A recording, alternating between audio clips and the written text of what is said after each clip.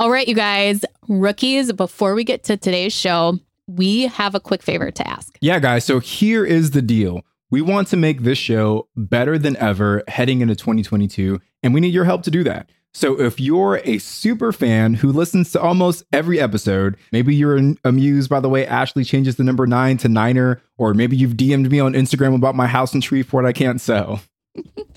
Are you come from a walkie-talkie? Then we want you guys to join our Rookie Circle group. We are going to give you guys access to some of the episodes before they actually go live, plus the chance to personally appear on live shows with us. And this is just all free. We just want to include you guys and have you a part of the rookie community. All we ask is that you're willing to keep listening to the show and provide us with regular feedback through email surveys. So does that sound fair to you? If so, sign up at biggerpockets.com/circle. That's biggerpockets.com/circle. And we'll put a link in the show notes for today's episode too. One more time, head over to biggerpockets.com/circle for access to exclusive content and the chance to make your feedback heard. Now, enjoy the show, guys. This is Real Estate Rookie 129er. I'm at the point now where I might not have to wake up with an alarm clock. I can just have my son come wake me up and I can watch him grow. And it's amazing. It's amazing the 180 my life has pretty much turned into because of real estate. If you guys are sick of hearing the Niners, I just want to say that Tony reminded me that this was a Niner episode because I originally said 129. So blame Tony. Anyways, I'm Ashley and I'm here with my lovely co-host, Tony, who we had to pause for a second so that he could text his wife and ask her to warm up some food for him because we have about a 15-minute break before we record another session. Priorities, Ash. We got to have priorities in place. We're podcast recording, food, in that order exactly. Yeah, so, yeah. Gotta get it all down. What's new in your world? Well, when we come back on in 15 minutes, it will be both of us eating. That's always what happens. We'll be like a minute late and there's both of us shoving food in our faces. You guys would be so surprised if you saw the behind the scenes of making these podcasts work. But luckily you all just get the finished product, the finished polished version of Ashley and I. So actually the worst part of us is when we're recording ads. Like the blooper reels for that is, that's entertaining. If you guys were at VPCon, you probably saw some of these bloopers being played during the intermissions and got to see the real highlight reel behind the scenes. Yeah. So Tony, tell us about Jason, our guest today. What did you think? Man, I absolutely love this conversation. Jason's story, I won't get into it too much, but I think he's the first guest that we've had that spent an extended period of time in prison and still came out on the other side to build a successful career as a real estate investor. So many good, just like life lessons, not even just real estate, but just like life lessons in today's episode that I know will for sure have a positive impact on everybody that's going to be listening. And I think if you are thinking that there's something holding you back from real estate, or that you're not good enough, or you don't deserve it, or you can't do it, or just that you don't have the resources or anything, listen to this episode. It is very motivating and inspirational to see what Jason has done to get to where he is today. And he said, I've hit a low in my life already. So no matter what I do next, I'm not going to hit that low again. And so this is a really great episode to listen if you need a kick in the butt, because Jason went through a lot and he has done a great job of becoming the real estate investor he is today. Yeah. And Jason's motto, I feel like we didn't really touch on it enough in the episode, but it was feed off fear. Right. That's what he mentioned to us like right before we ended up wrapping up. So just kind of keep that motto in your mind as you're listening to today's episode, feed off fear, and just let that motivate you. This show is sponsored by Airbnb. Did you know that I turned one of my first homes into an Airbnb? It's true. And it even helped me get the extra income I needed to launch my real estate career. So if you want to try your hand at making even more income with your property, Airbnb is the place to be. Your home might be worth more than you think. Find out how much at airbnb.com/host. Remember when you had to pay to get a lead's phone number? It was like the dark ages until Deal Machine made skip tracing a thing of the past. Now, with your Deal Machine plan, you'll get unlimited access to phone numbers and contact information for no extra cost. That's right, get high quality, reliable information trusted by leading financial institutions, all fully compliant with the federal Do Not Call list. Explore over 150 data points, including age, gender, marital status, occupation, and a ton more. Trust me, this is the data you need for off-market deals. With new filters, people flags, and color-coded phone numbers, lead management just got a ton easier. Ready to step up your investing game? Sign up for a Deal Machine plan today and gain immediate access to this unlimited treasure trove of contact information and phone numbers. Just head to DealMachine.com/BP. Transform your lead generation and deal-making strategies with Deal Machine. Sign up today and start exploring the unlimited possibilities at DealMachine.com/BP. We know, and you all know, why it's super important that good tenant screening is absolutely critical to your management process. Luckily, RentRedi, the comprehensive property management software, has a new feature that makes tenant screening a complete breeze. In addition to TransUnion certified tenant screening, RentRedi now offers proof of income verification. So RentRedi's automatic tenant proof of income verification ensures an in-depth check of each applicant's financial stability and earnings. With Plaid certified tenant income and asset reports, you can see a potential tenant's income summary and total earnings by month. It's time to say goodbye to that whole gut check tenant screening and feel confident renting out your property with RentRedi. Now, RentRedi is included in your pro membership at BiggerPockets. If you're not a pro, they're offering the 6-month plan for only $1. Visit rentredi.com. That's RentRedi.com and use the code BP Investor. That's BP, like BiggerPockets, Investor for 6 months of RentRedi for only $1. Well, let's bring Jason onto the show. Jason, welcome to the Real Estate Rookie Podcast, brother. Super excited to have you on. Absolutely. Man. Super excited to be here. Thank you guys for having me. Yeah, man. So let's start with your background. Tell us a little bit about yourself, who you are outside of the world of real estate investing, and then how you got started as an investor. Okay. Yeah, my name's Jason Peterson. I'm from Milwaukee, Wisconsin, if you can't tell from my accent. I pretty much started real estate investing because of family support. I kind of grew up in a broken home, single mom. She struggled for money, very hard to make ends meet, and I watched that, and it kind of influenced my life. I had a absent father, so a lot of times, young boys especially kind of have a problem with finding a good role model, and that's exactly what happened to me. So I started to get into a lot of trouble, and the trouble kind of spiraled out of control. And after high school, I kind of partied the years away, kind of caught myself and joined the Marine Corps. I tried to make right with my life. However, I didn't clean up some past behaviors, and I came home on a 96-hour leave after infantry school and got into some more trouble. So needless to say, I screwed that up. So it's kind of a series of failures. Failures are lessons learned, Jason. Absolutely. Absolutely. And from this point on, I take all of these lessons that I've learned and use them to pivot and grow stronger.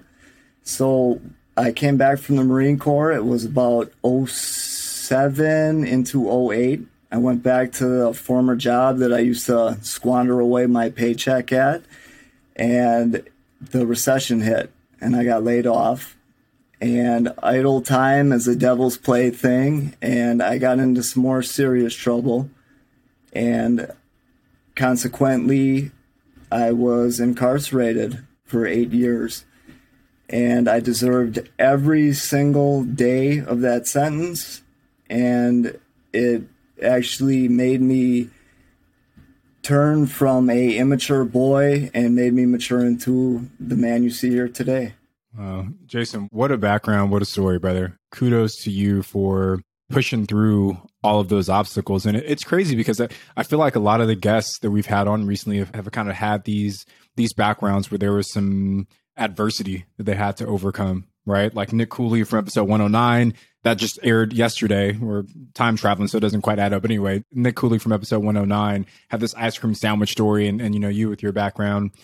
I think a lot of people, Jason, they let their current circumstance dictate their future circumstances. And it sounds like, you know, it took you a while to kind of learn that lesson, but eventually it did click. So just kudos to you for having that switch go off. But how did you go from all of that adversity earlier in your life to, okay, I want to become a real estate investor? Because it's not often that you hear folks who spent 8 years in the prison system come out and do better for themselves. So how did that change happen for you? Well, absolutely. And kind of going along with your story about Nick Cooley, in that same episode, you had mentioned something about a $15 copay when your son was sick. Well, there's these times in life where you're kind of struck in the face with, hey, I need to make a change. I need to propel my life into one of success, and something has to give. So a little story that goes along with, now, as I was being sentenced for the crimes I committed, I have a pretty strong relationship with my family. They're pretty close-knit, and they were obviously utterly shocked that I was in this kind of trouble. And before sentencing, they're offered an opportunity to write a letter to the judge and kind of plead on my behalf. So when I returned back home, I stayed where else but at my mother's house, and she had a box of mail that was everything that was collected throughout the 8 years that pertained to me.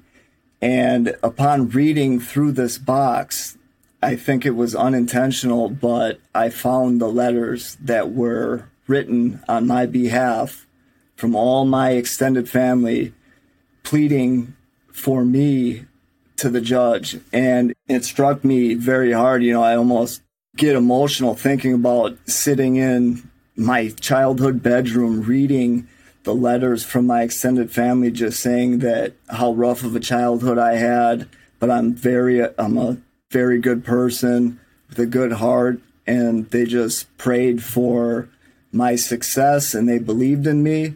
And at that point on, I knew that I had to make good on my promises that I will better my life with their support. I mean, I'd be letting not just them down, but letting myself down ultimately anyway. I just think one super important point from there, Jason, is it sounds like the people that you cared about played a big role in this like mindset shift that you had.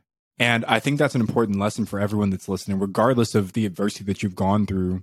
If you have a change that you want to make in your life, whether that's becoming a real estate investor, whether that's getting rid of your debt, whether that's getting into a better relationship, whether that's earning more money, whether that's getting more fit, healthy, whatever it is, sometimes you being the only person that you focus on makes it harder to stick with that goal. But if you have someone that you care about that's impacted by you achieving that goal as well, I found in my personal life that it's easier to stay committed to that, right? Like, you know, I've shared on the podcast many times, you know, I'm a teenage father, became a dad super early. And a lot of people look at me and they, with kind of sympathy for going through that. But I've always looked at it as an advantage because it gave me this crystal clear focus and discipline because I had someone else depending on me. And Jason, it sounds like it was a similar impact for you and your family. Absolutely. Jason, do you want to give us just a quick overview of what your portfolio looks like today and where you've come to today just from getting into real estate? Yes, absolutely. I hit a home run of a deal on a house hack that I'm actually in right now. If you can see it on YouTube, I'm in the wooden room here. Hit a home run of a deal on that, and I pretty much launched from that property, and now I have 4 more. And it all happened within 2 years, and I bought with equity and did a lot of maneuvers I started with $3,000 to my name and an FHA loan. So there's so much power to be had, and if you get creative, have good teams behind you, lender, realtor, you can move mountains. So you've had this mindset shift. you've had this incredible story and journey to get to real estate investing. What made you decide to take this route? I mean, why didn't you go and start wholesaling or go flip a house? Why did you decide on this strategy? Or sorry, but even like not even just wholesaling or flipping, but why not start some other business, or why not get a regular W-2 job? Like just real estate investing in general, like what led you down that path?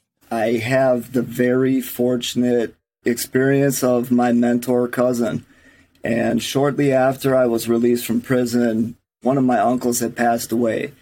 And upon passing away, we had a remembrance get together for him. And at that get together was a cousin that I hadn't seen in probably over 8 years, because before that, he was a busy guy. At this current time, he has 102 properties within the Milwaukee area. And he was very influential in taking me under his wing and teaching me everything he knew.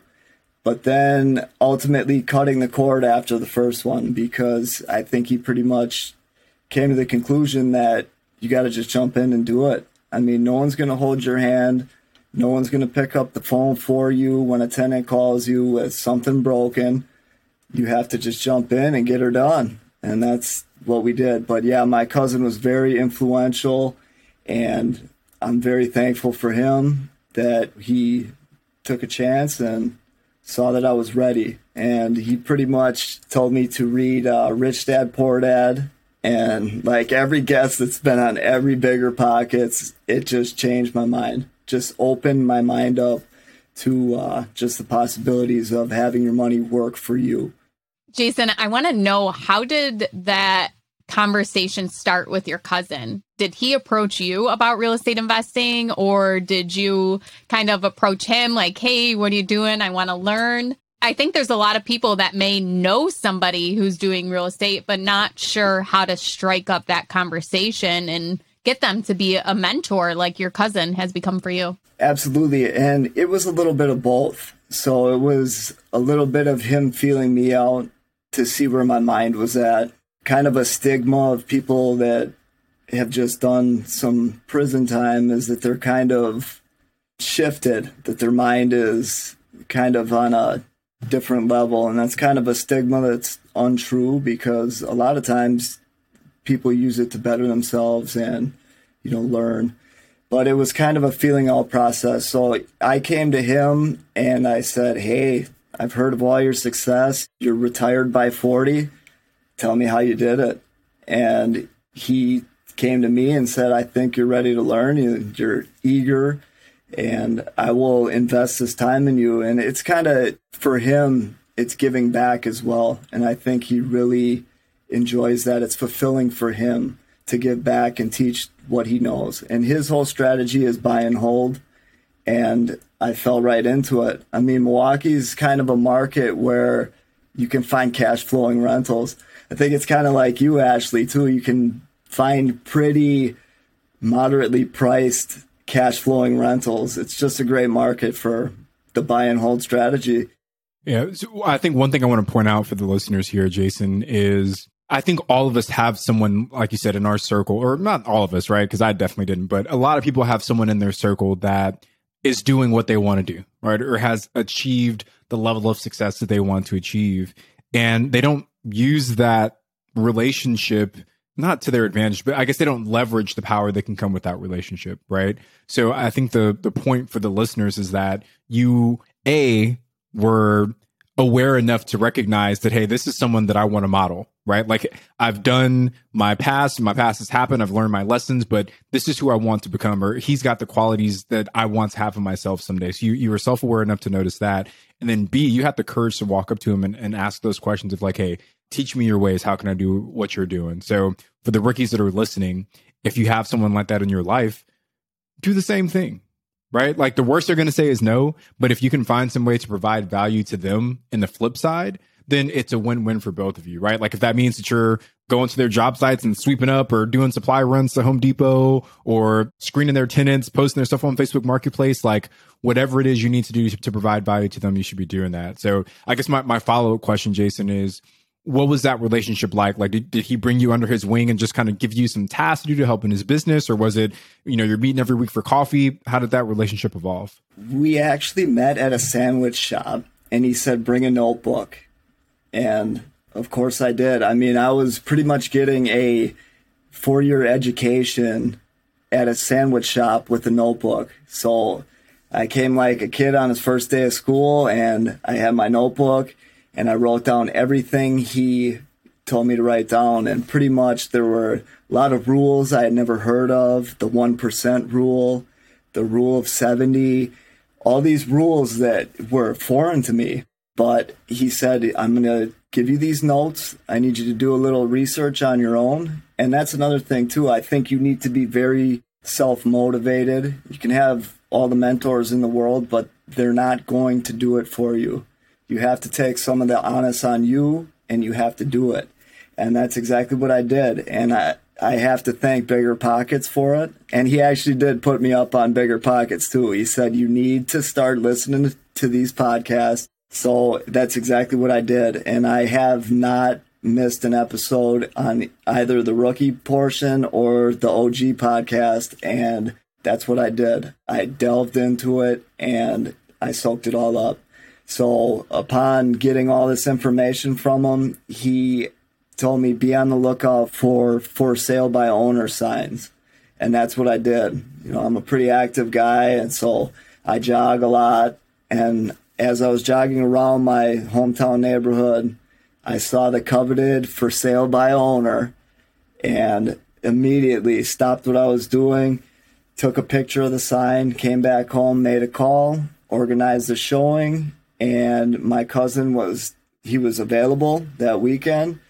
He walked it with me, and he looked at me in the corner as we were with the sellers, and he told me, buy this house. And we submitted an offer, and it was accepted. And my life has been changed ever since. This is so exciting, and I love it. And I want to talk to like that moment where you started actually looking for houses. How did you get comfortable and confident enough to actually know that you're ready to purchase a house? I think I kind of gained strength through my background somewhat. There was really no rock bottom for me. The risk wasn't as grave as maybe people in other situations, but for me, I've been at a rock bottom point, so it can really only go up from here. So the issue upon my release was having a 0 credit score, and that took some time to build up my credit. And that was another thing that I was advised to do, is to get my credit right. But as far as the looking, and I knew I was ready when I was in the sandwich shop with the notebook. I knew I was ready. I'm an action taker, and you have to be. So that's what I did. Jason, I love the point that you just made about when you're going through life and sometimes you hit those moments that feel like rock bottom. Everything else just seems a little bit easier after that, right?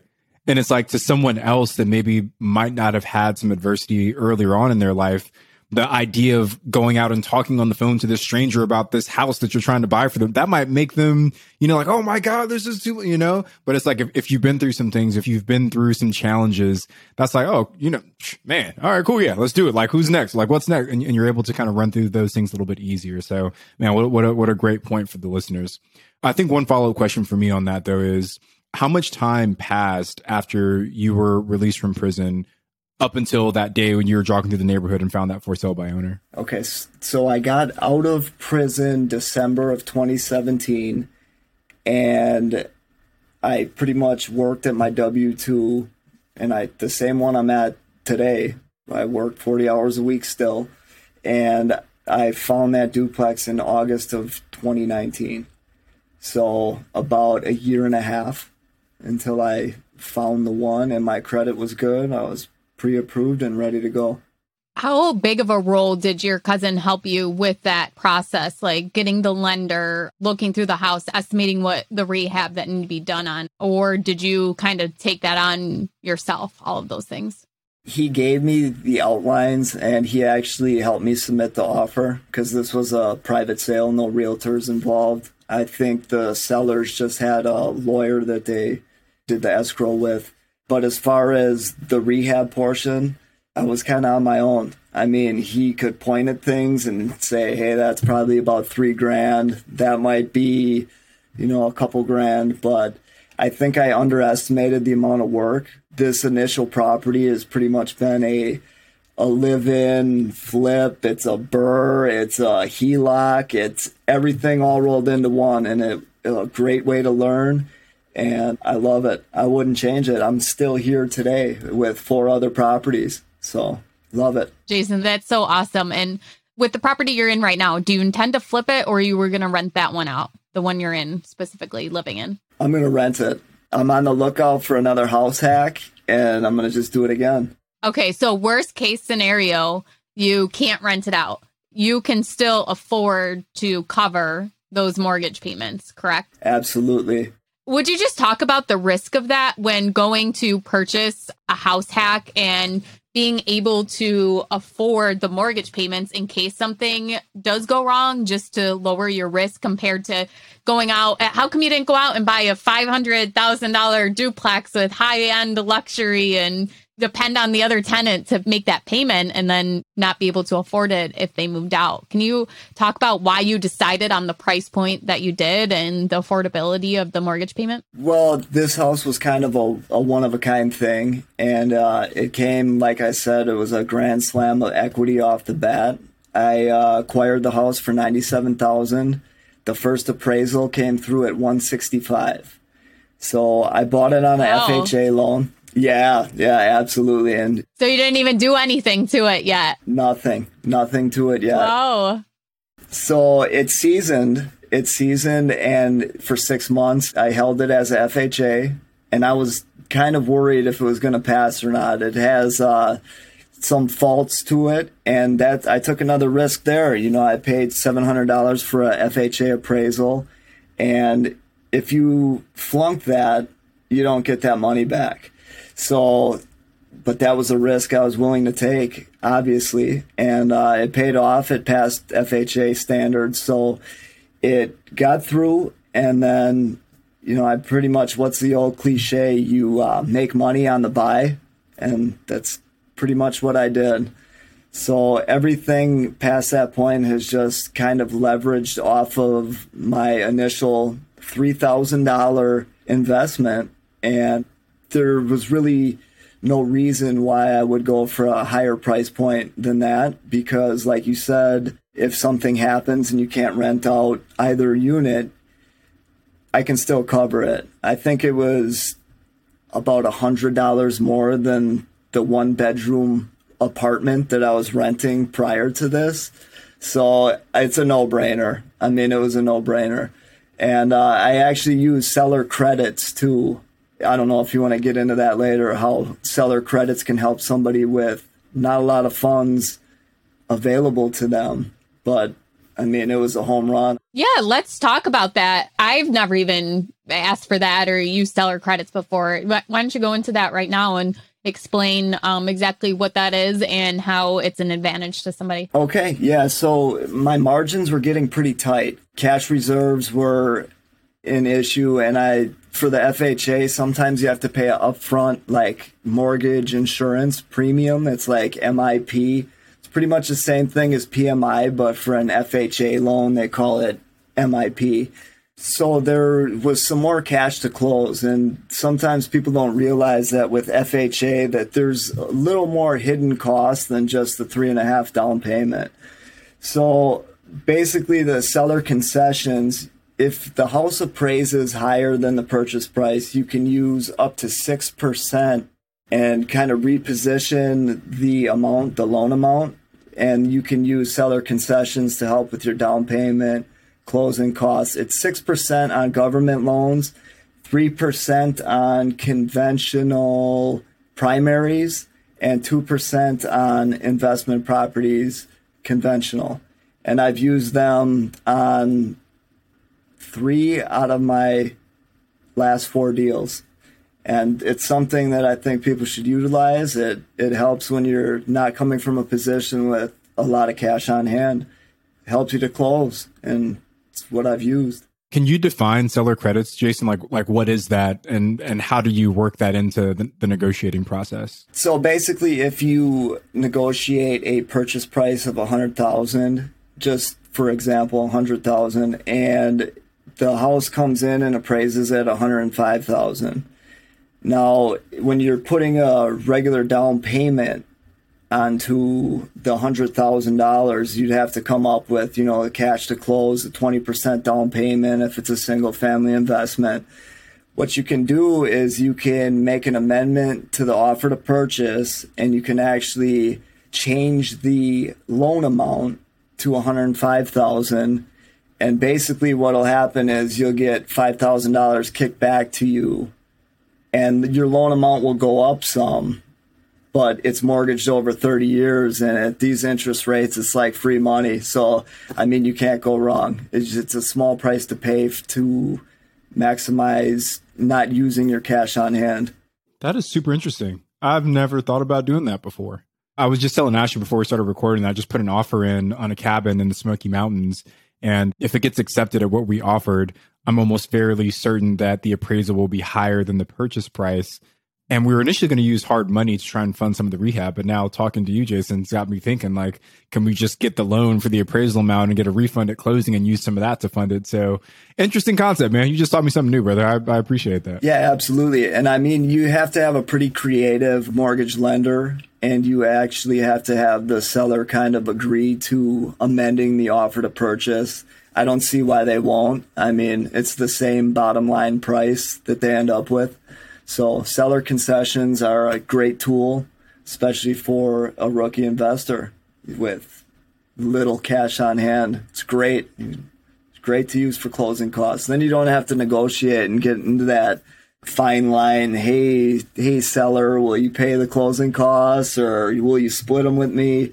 You can pretty much just take it to make the deal happen.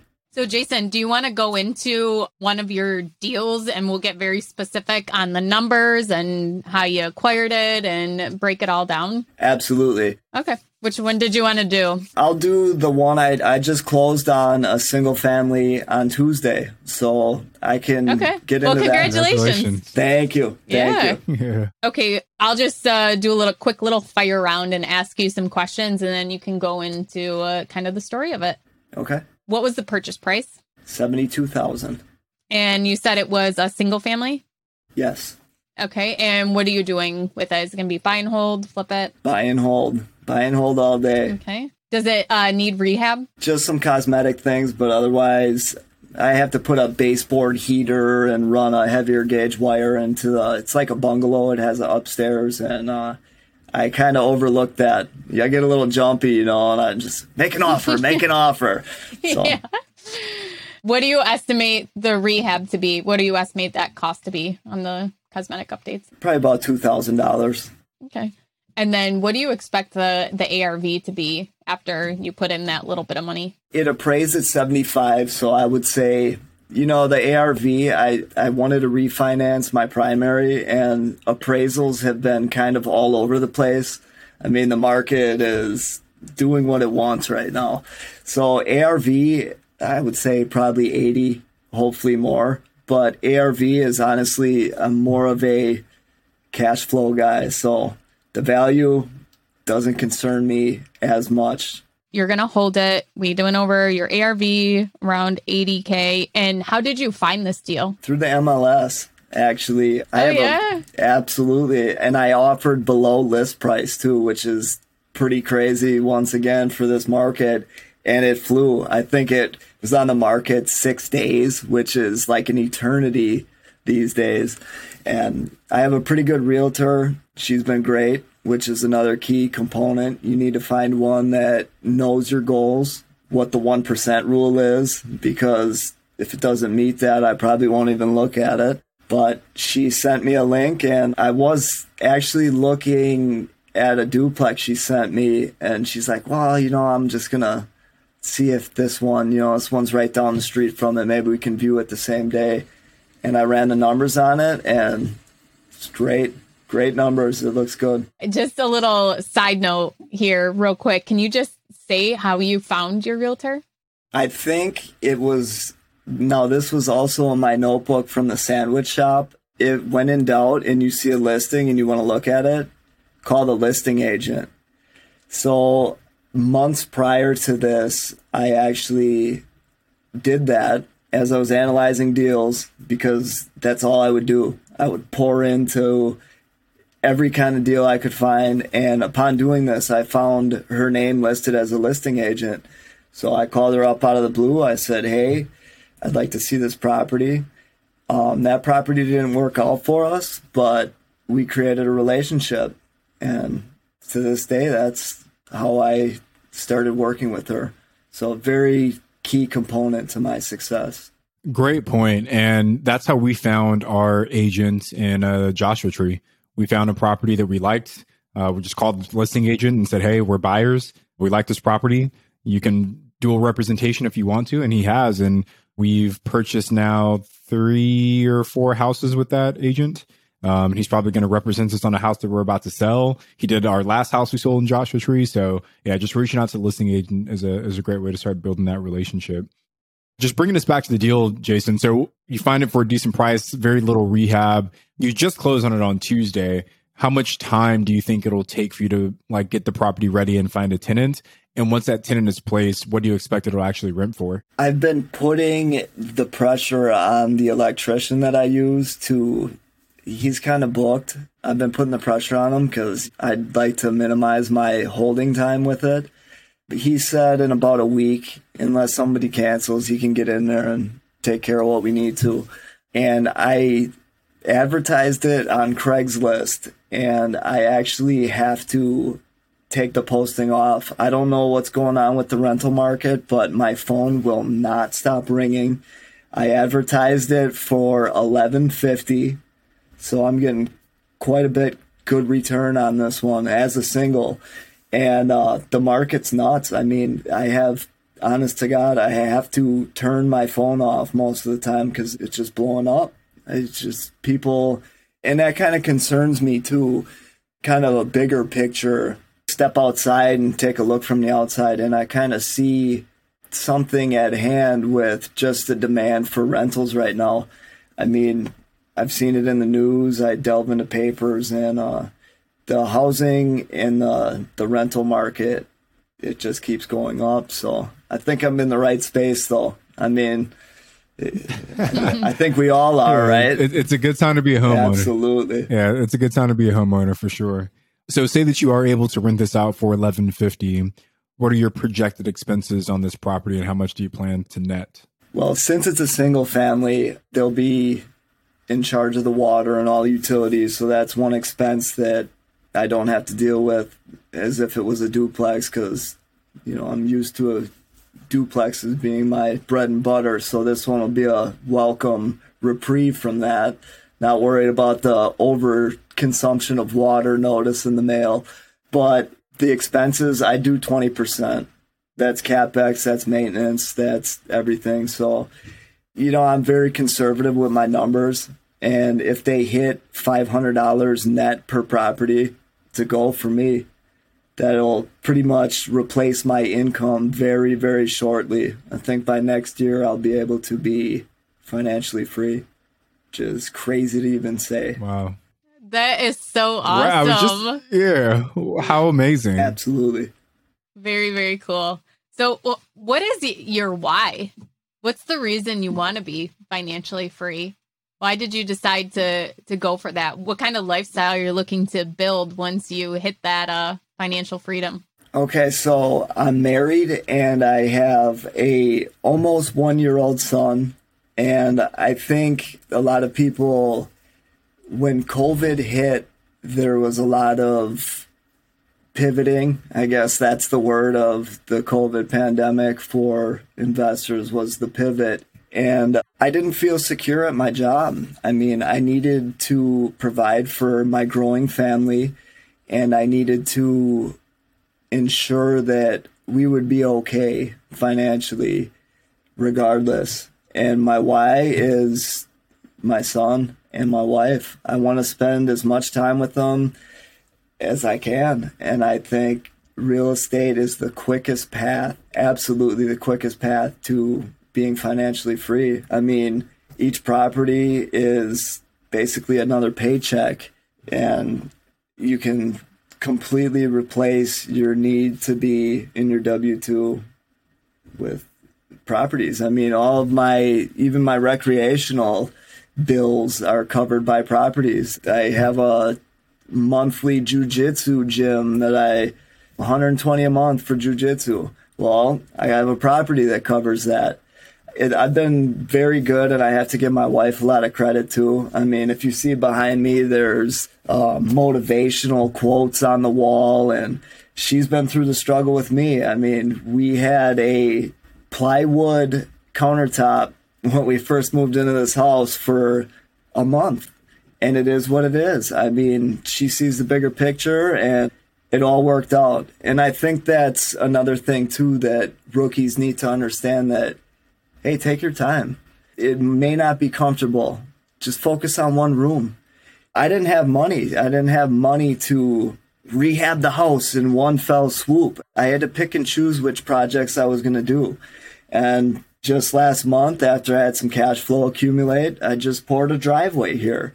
I mean, you'll get there. There's sacrifices that have to be made in order to understand the bigger picture. And I'm very fortunate that I have a supportive spouse.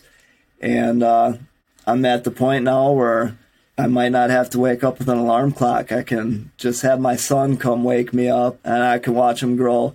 And it's amazing. It's amazing the 180 my life has pretty much turned into because of real estate. And I got to thank you guys. I have to give Bigger Pockets credit because, man, every day it was like a secret obsession, you know. And everyone's like, what are you listening to? What are you listening to? Please tell me what is so important. And I'm like, you guys wouldn't understand. And then I could hit them with, you know, real estate terms like, you don't know about a BRRRR? How do you not know what buy and hold? There's a house hack, you know, and I'm spitting these terms out. But yeah, it's complete 180, and I love my life, and real estate helped me get there. Jason, you're going to inspire so many people with your story today, man. Like I absolutely know it. You're going to have your DMs are going to be flooded with people telling you how much they enjoyed hearing your story today, man. But a couple of things you said that I just want to really highlight here. The first thing you said is each property is another paycheck. I'm going to get that on like a t-shirt and I'm going to start rocking that around town because it's so true. It's like every time you add a little piece, it's like you're giving yourself another raise. Right. It's like you just got a promotion at work every time you get a new property. And if you can approach it with that mindset, maybe the single property by itself isn't super exciting, but once you understand that they stack and they stack and they stack and they stack and they stack, that's when you can really start changing your life and be in a position like you, Jason, where, you know, you bought your first property, in 2019, and now you're talking about retiring from your W-2 job. It's because you knew that every single property was another paycheck. So had to point that out. And the second thing you said, which I think is super important, is to take your time. I think for rookies specifically, it can be not even for rookies. I think for everybody, right? Just like human nature in general, it's super easy to see the people that are ahead of you and start comparing yourself in a way that's not conducive to your success, right? In a way that's kind of detrimental to your own mental health, right? It's like I see the investors with the tens of thousands of dollars and they've got like the exotic sports cars and they're traveling all over the place. And I'm here in Southern California, like answering questions from guests about how to unclog the toilet and why can't they check in and do all these crazy things, right? So you see the people who are living the lives you want to live, and sometimes it's easy to compare yourself. But if you remember that everybody's on their own path, and that person that you're comparing yourself to, we didn't see the 10 years they spent building their business, right? All we see now is the success that they're enjoying. You got to remember that everyone put their time in. So the taking your time piece, man, super important. I love that you said that, brother. So, man, so many good things coming out of what you said here, brother.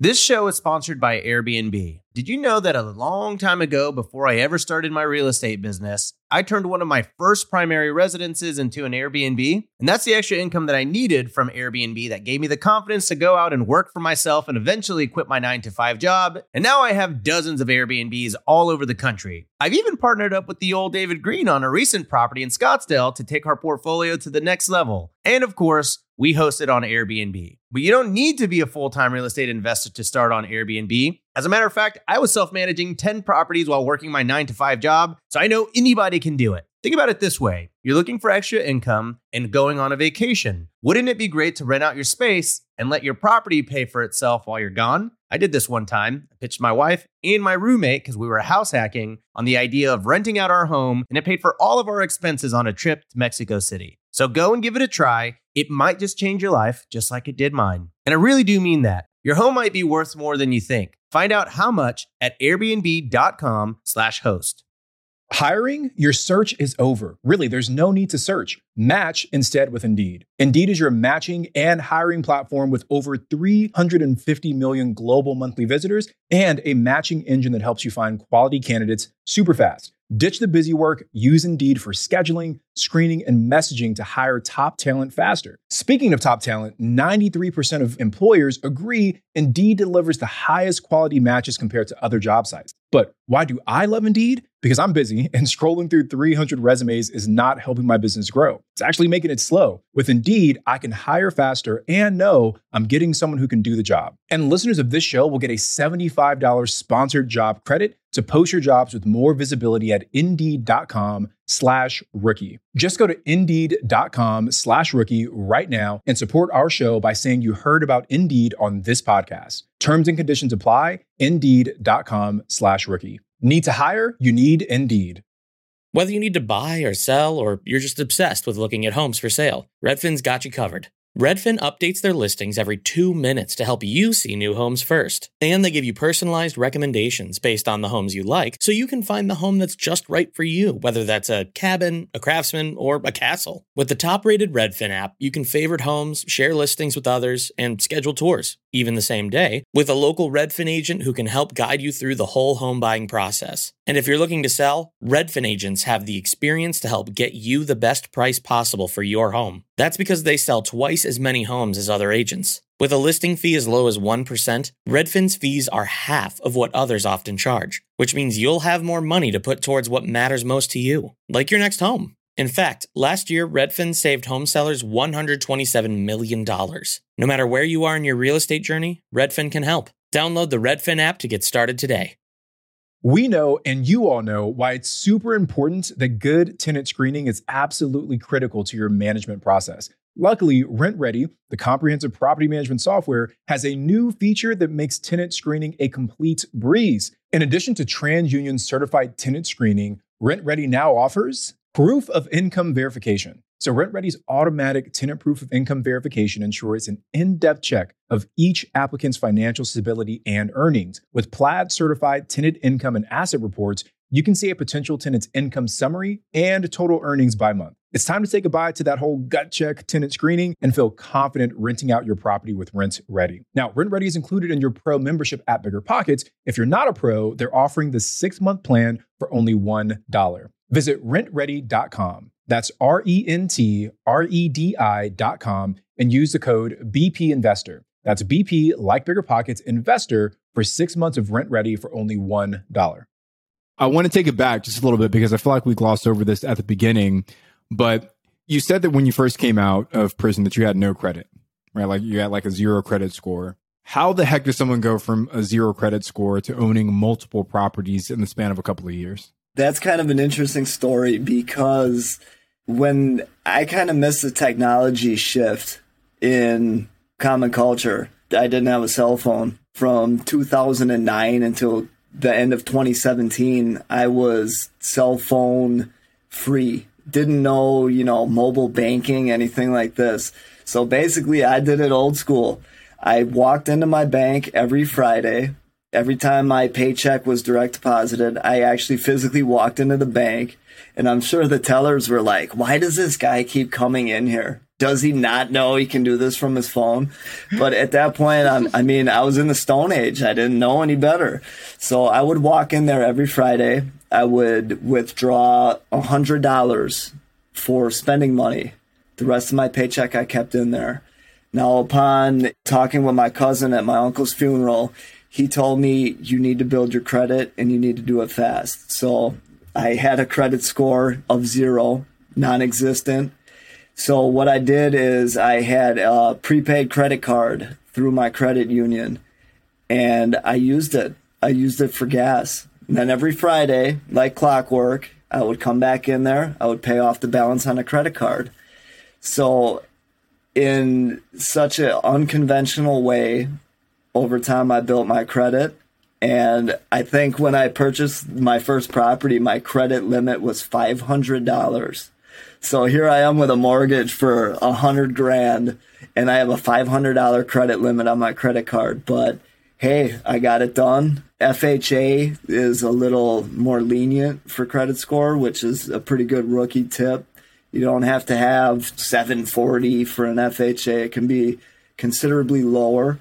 However, I had to do it the old-fashioned way. But looking back now, I wouldn't do it any other way. I mean, it helped me minimize my expenses and keep my savings rate high, which is also something you'll need. Yeah, using the prepaid credit card is like a great idea, right? I feel like a lot of people don't even know that that's an option as a way to build your credit. We see so many posts about like, I don't have the capital, I don't have the credit score, I don't have the XYZ, but you're just living proof, Jason, that all of those obstacles that people build up in their mind are really non-existent, right? And that there's a way around almost every single one of them. You've just got to have the tenacity to go out there and make it happen, brother. So, man, you're dropping knowledge bombs left and right, man. So I want to take us into our mindset segment, Jason. So this is where we kind of break down the psyche. And we've already talked a lot about mindset, but I want to drill down specifically to the real estate investing side. So when you first kind of had that conversation with that cousin, I'm sure you started thinking about all the things that come along with becoming a real estate investor, right? All the good things, all the bad things, all the reasons to do it, all the reasons not to do it. What were some of the misconceptions you had, some of the fears you had, some of the challenges you made up that turned out to not be true? Like that once you actually got into it, you're like, man, that wasn't as bad as I thought it was going to be. Pretty much, I would say the fears that I've had were that I would be getting incessant maintenance calls. And that's just not the case. I mean, it's not what you think it is. And you're going to get a lot of naysayers that are going to tell you, oh, you don't want the headache. You don't want to deal with tenants' problems. And they're going to try to talk you out of it. But that was absolutely the biggest misconception is maintenance calls. And even so, the severity of a maintenance call is something you can handle. I mean, if you're cash flowing well enough, you should expect that. I mean, I think that is why you need to be conservative with your estimates and take your percentages out. You're going to have maintenance, especially when you're buying properties that are somewhat older. I mean, I think the property I'm sitting in is 122 years old.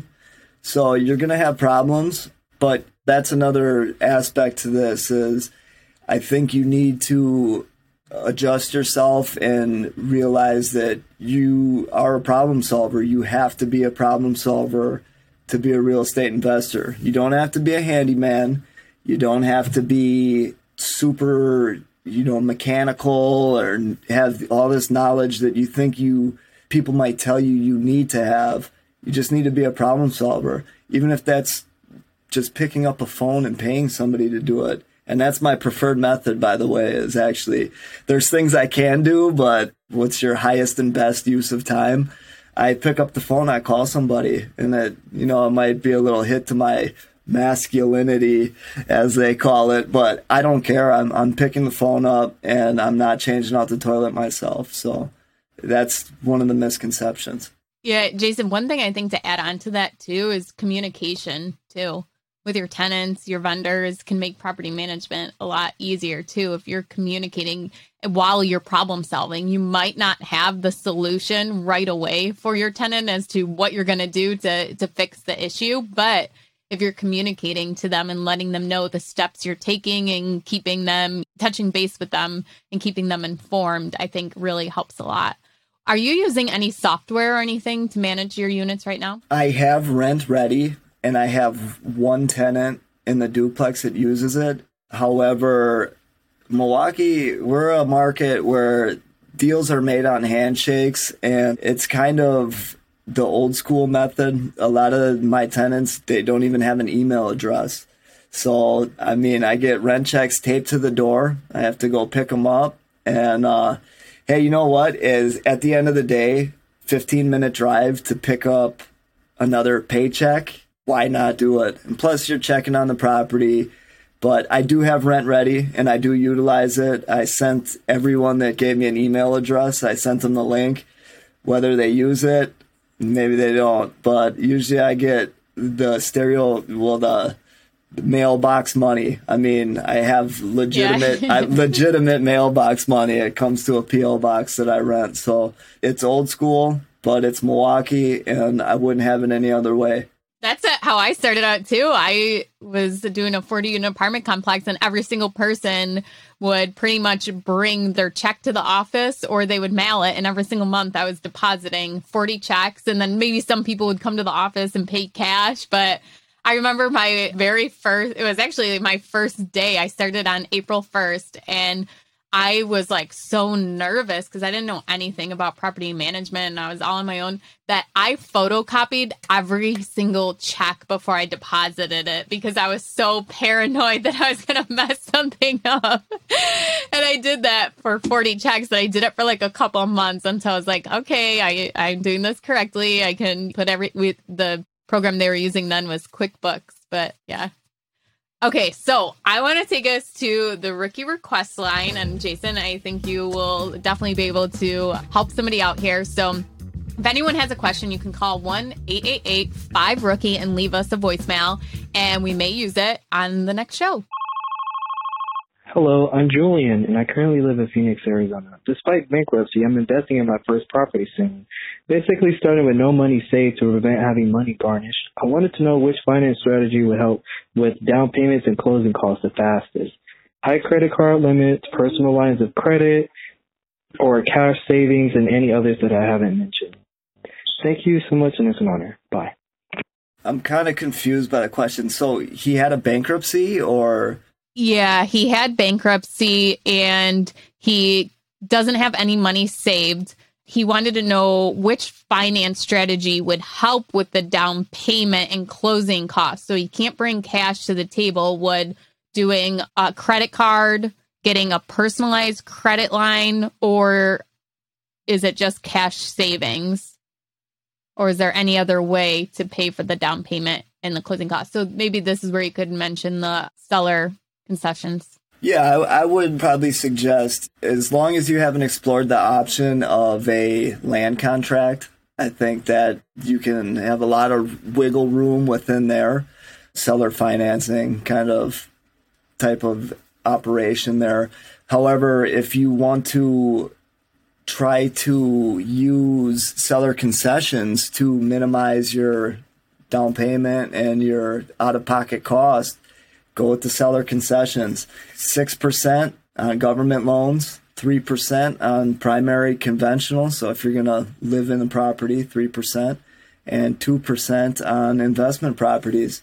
So that can definitely absorb a lot of the hit out of your pocket for closing costs and down payment. I think another thing to add on there too, right? Like if you're rebounding from a bankruptcy, even if you do have the cash to close, getting the actual financing might prove to be difficult as well. So I don't know if you can bring in like a partner or someone else that might have the kind of credit background to assist with that, or going with maybe a lender that looks at the property, not so much the borrower themselves. There's different ways to kind of structure this, or just straight up seller financing, right? Ashley's favorite question to ask on every single offer that she submits at any point in time is what you can seller financing. So different options for different strategies. So before we wrap up here, Jason, just want to give a quick shout out to this week's Rookie Rockstar. So for those of you that are listening, if you are not part of the Real Estate Rookie Facebook group, make sure you join. It is literally one of the most active, one of the most engaged real estate Facebook groups out there. So just search Real Estate Rookie. You can join the tens of thousands of people that are already in that group. But today's Rookie Rockstar is Alberto. And Alberto just closed on not deal number 1, not deal number 2, but deal number 5, which is a cottage in Galveston, Texas, which they plan to Airbnb. They bought it for $85,000, planning to put about another 70 or so into the rehab and have their holding cost about $15K. And when it's all said and done, after the refinance, they'll leave about $15,000 in the deal. And have a pure cash flow of about $2,000 per month from this one property. So Alberto, kudos, way to kill it. Well, Jason, thank you so much for coming on the show today. Your story is going to inspire so many people. And just, I want to tell you how proud that I am. And I'm sure Tony is, as to how you have done that 180 in your life. And congratulations. And I hope that you're really proud of yourself too. Thank you. Thank you. But it really is the old cliche of surrounding yourself with the right people. And you need to avoid negative people and negativity in general, like the plague. You are the people, you're the sum of the people you spend the most time with. So I owe it to that. Thank you, guys. If anyone needs another takeaway, because we had so many from this episode, is cleanse yourself of those toxic people that are around you. So Jason, where can people reach out to you and find out some more information about you? I am trying to launch a website and podcast. The best thing if you want to reach out to me, I'm open for it. Email me, jasonpeterson@feedoffear.com. So feedoffear.com. Is that going to be the name of your podcast? Absolutely. Yeah, awesome. Love that name. Yeah, it's pretty much, using whatever fear you have and just examining fear and why that holds you back and how to feed off of that and find success. So there'll be plenty of stories and value on there where people overcame their fear and they're in a different position today, a successful position. So very awesome. Well, I can't wait to listen. Awesome. Thank you. Yeah. Thank you so much for coming on today, Jason. I'm Ashley at Wealth from Rentals, and he's Tony at Tony J. Robinson. And this has been another episode of the Real Estate Rookie Podcast. Make sure you listen on Saturday for a Rookie Reply.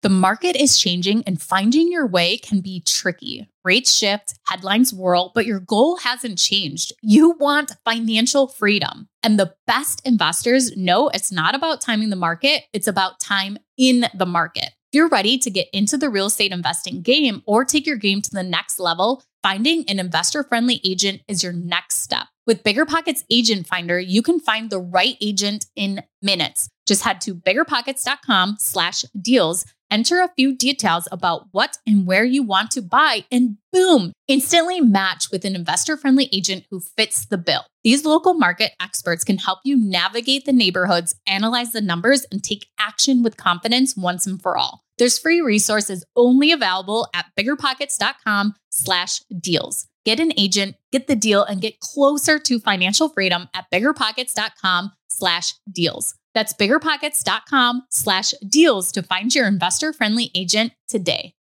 The content of this podcast is for informational purposes only. Past performance is not indicative of future results, and all host and participant opinions are their own. Investment in any asset, real estate included, involves risk. Use your best judgment and consult with qualified advisors before investing. Only risk capital you can afford to lose. BiggerPockets LLC disclaims all liability for direct, indirect, consequential, or other damages arising from reliance upon information presented in this podcast.